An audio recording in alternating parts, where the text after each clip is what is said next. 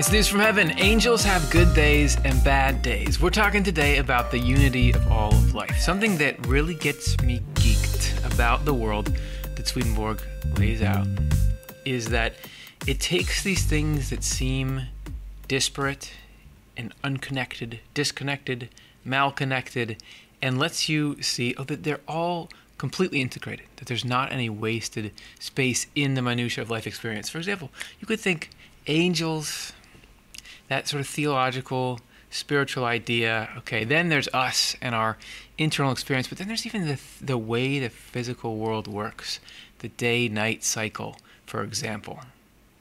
And you say, these things seem like they're different genres, they're rendered with different video filters or something. They could never fit together, but this shows just how it all goes seamlessly and even ties in with the struggle that you and I go through day to day. I almost started with my pen backwards. Listen. Life is not that fun, is it? I don't know. Sometimes it is, sometimes it isn't. I can say, look, life is hard.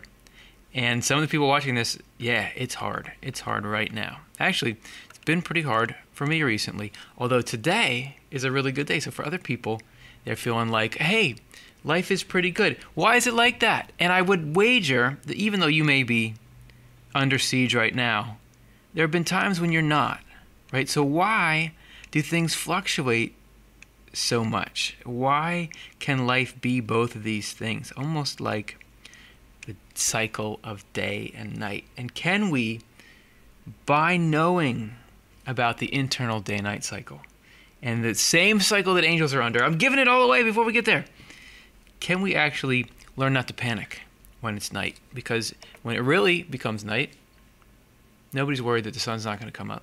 Actually, we know exactly when it's going to come up, when night's over. So this is from Secrets of Heaven, 10134. Why is mourning a state of love and the resulting light in the inner self? We're referencing a previous conversation where we were talking about the correspondence of the state of mourning. Not mourning like I'm sad. You can read this, right? M-O-R-N-I-N-G. The sun is coming up. The birds are tweeting. Mourning. I've been having trouble sleeping, so I've seen some mornings recently. Why is mourning a state of love and the resulting light in the inner self? So this, in sacred text, you have this thing that we all experience being used as a symbol or a correspondence of love and light in the inner self.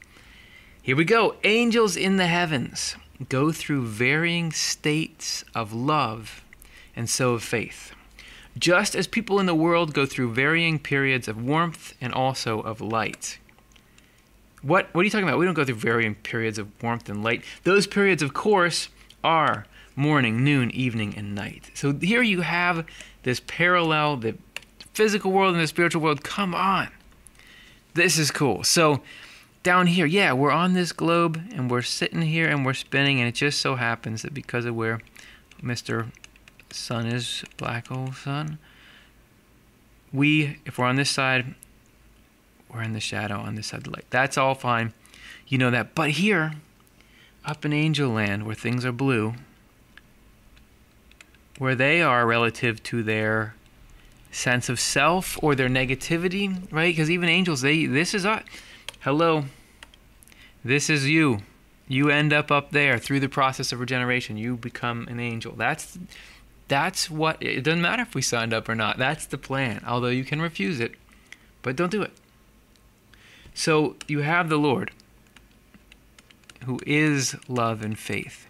And angels make the same rotation. Just like here, you have this whole life based around we're moving relative to the sun.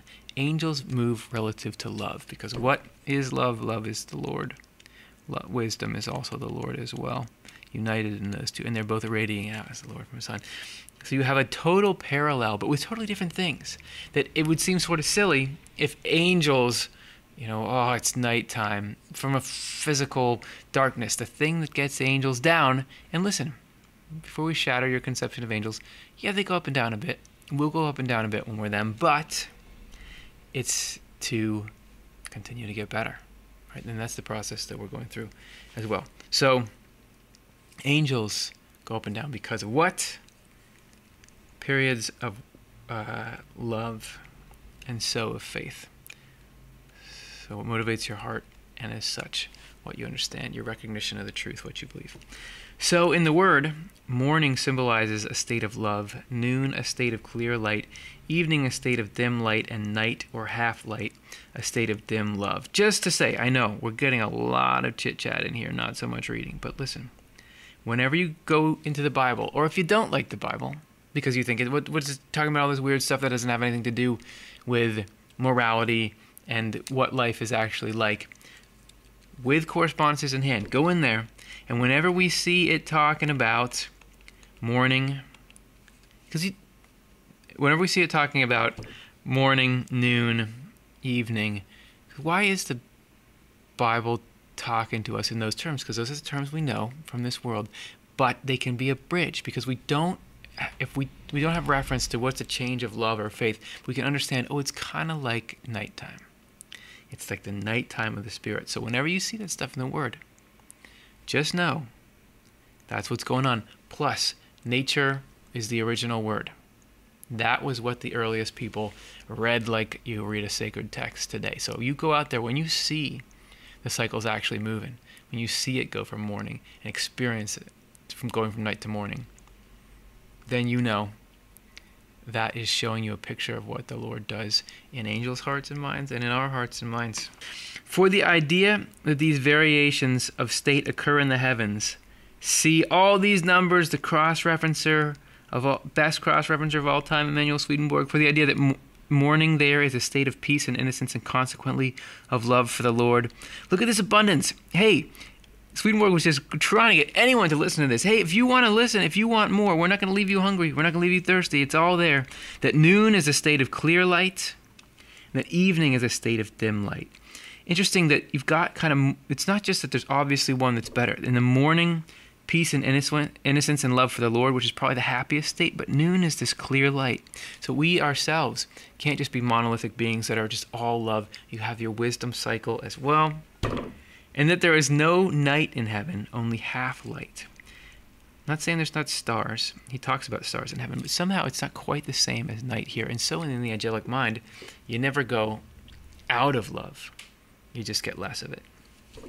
Half light symbolizes a state of dim love. The reason morning symbolizes a state of love and resulting light in the inner self is that when angels are in a state of love and light, they are in their deeper self. What makes an angel, right? We talk about how each of us has an outer and an inner self. And it's not body and spirit. I think I mentioned this in the last episode. It's not body and spirit. It's your superficial characteristics and your deep characteristics. It's who you really are and sort of the facade that we put up when we're living. The innermost, the inner core of that, the Lord has his hand in. Right? That there's a part of us that is divine. Not that we are divine, but that the divine is there. Well, at times Swedenborg describes, he says, the inner self is the Lord's. That our outer self is we have much more control over, and we can wreck it, and we can use it to shut down and tamp out the inner self. But there's an inner self in there that is good. And even, I think I recollect Swedenborg even seeing, a totally evil spirit. So this is a person who was completely chosen. Hey, I would love to do everything that sucks. I want to harm people in all these kinds of ways. I want to throw away my sense of rationality and all this stuff. That's how you get to be an evil spirit. You have to opt out of the angel program, right? But this spirit was put into a state of sort of, not hibernation, but sort of out of it. And this little child came out of the evil spirit. And Swedenborg was told this is the inner self that God is keeping safe, even in that horrific condition.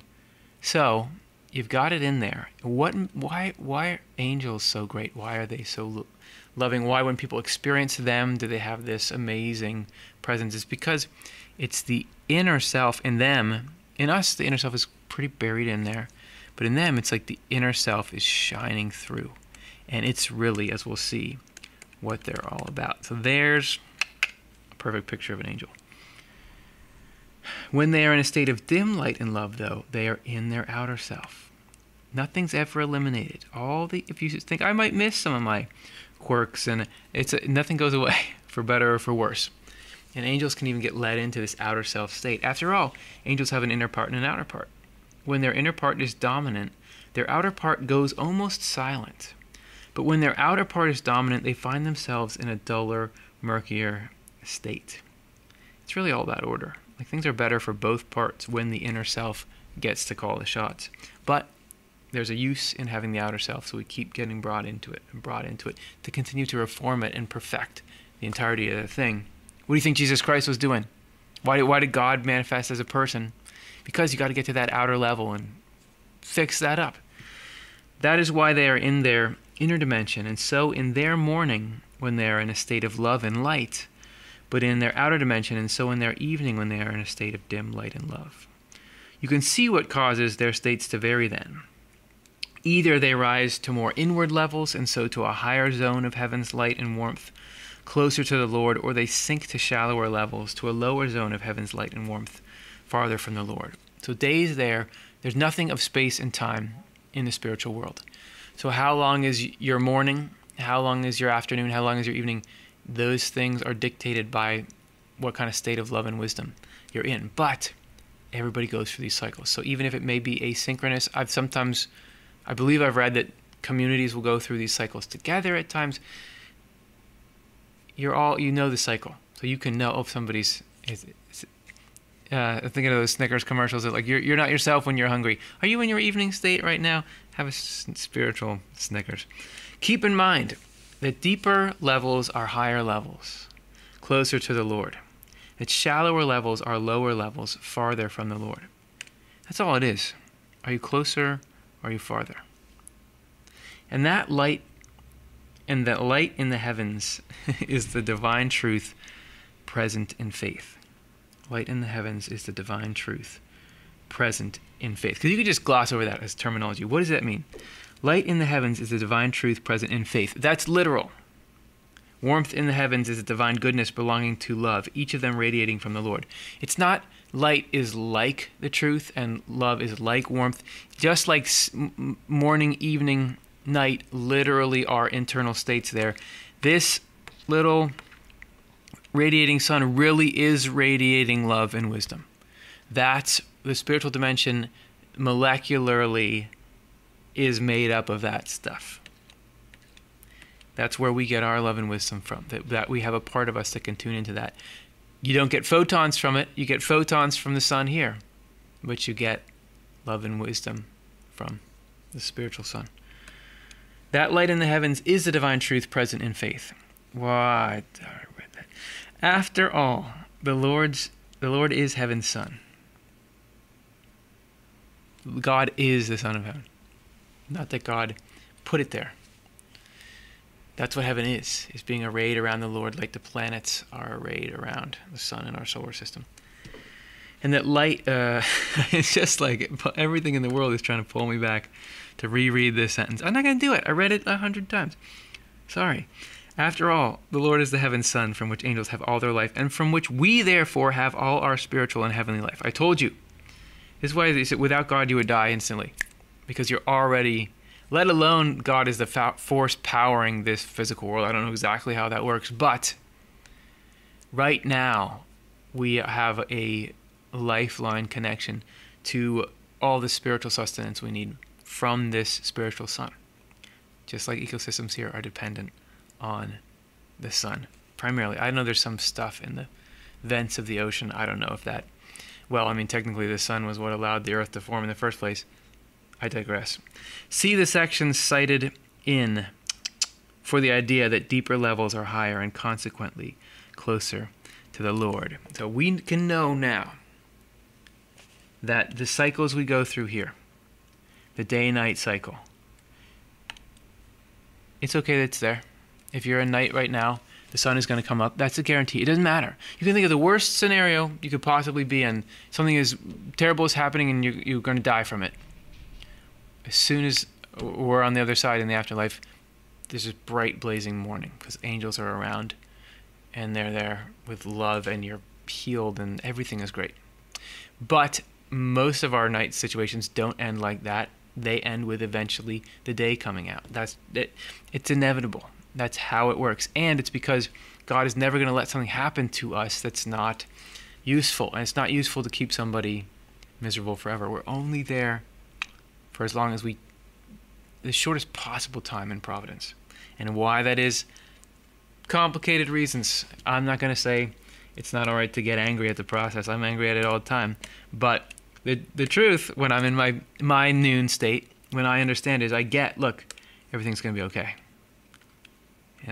And as we move up, as we spiral up on our journey of life, we get it so that the nights are no longer as dark, the days are longer, and eventually there's not really night. There's some contemplative time, there's some time of lower things, but really it's the variation that you need to really love the good when you're in it. So know that as you go through your good and bad days, angels have them too, and it's all part of a really good process. And that's the news from heaven. Hey, if you like this program, please support us, otle.causvox.com.